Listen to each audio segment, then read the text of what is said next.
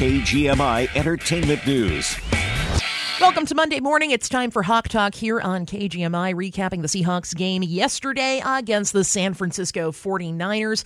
Yikes, another loss as they lose to the 49ers 28-16. That was it was a heartbreaker to watch. I mean, I know we've been using that term a lot for recent Seahawks games, but man, this one just stung a little bit more after they took the 49ers on Thanksgiving Thursday, right? Yeah, indeed. There were a lot more lowlights in this game than highlights for sure for the Seahawks. There was, of course, that DK Metcalf touchdown pass, and then this happened also in the game. Drew Lock out of the shotgun, play fake. Fakes a throw to the far side. Now he throws it down the middle. Ball is caught. Parkinson down to the 10, down to the 5. He is in. Touchdown, Seahawks. That was a real fun one.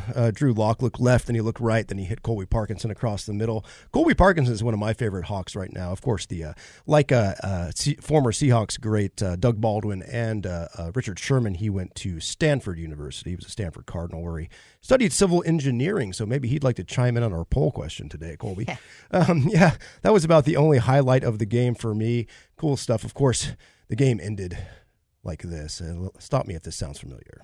This one's going to be picked off. No, it's going to be, yes, it is, by Fred Warner, who dives to make the interception. Then he tosses it back to Greenlaw. A flag is down for a forward lateral, I think. Greenlaw is still running, and now he's spinning around. Now there's guys throwing each other around down on the field. This is a crazy play as Drew Lock got hit as he threw the ball deep down the middle of the field, and it fluttered. Fred Warner now gets shoved, and if there are more flags to fly, there are. There were more flags to fly. DK Metcalf got kicked out as well as along with a San Francisco 49er with that scuffle at the end of the game. So rough way to end it, but what are you going to do? We can't seem to beat the 49ers. They're still looking like the best team in football right now, Dianna. A little bit, yeah. They're unfortunately, as much as I don't want to see them in the Super Bowl, it looks like that's just inching closer and closer and closer to reality.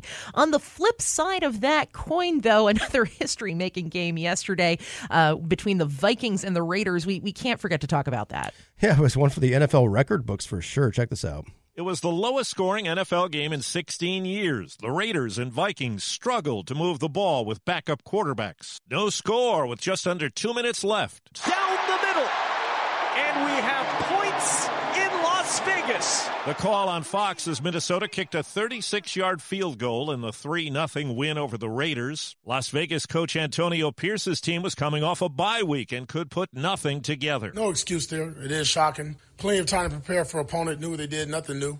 Poor coaching, poor performance by the players. Steve Kathan, CBS News.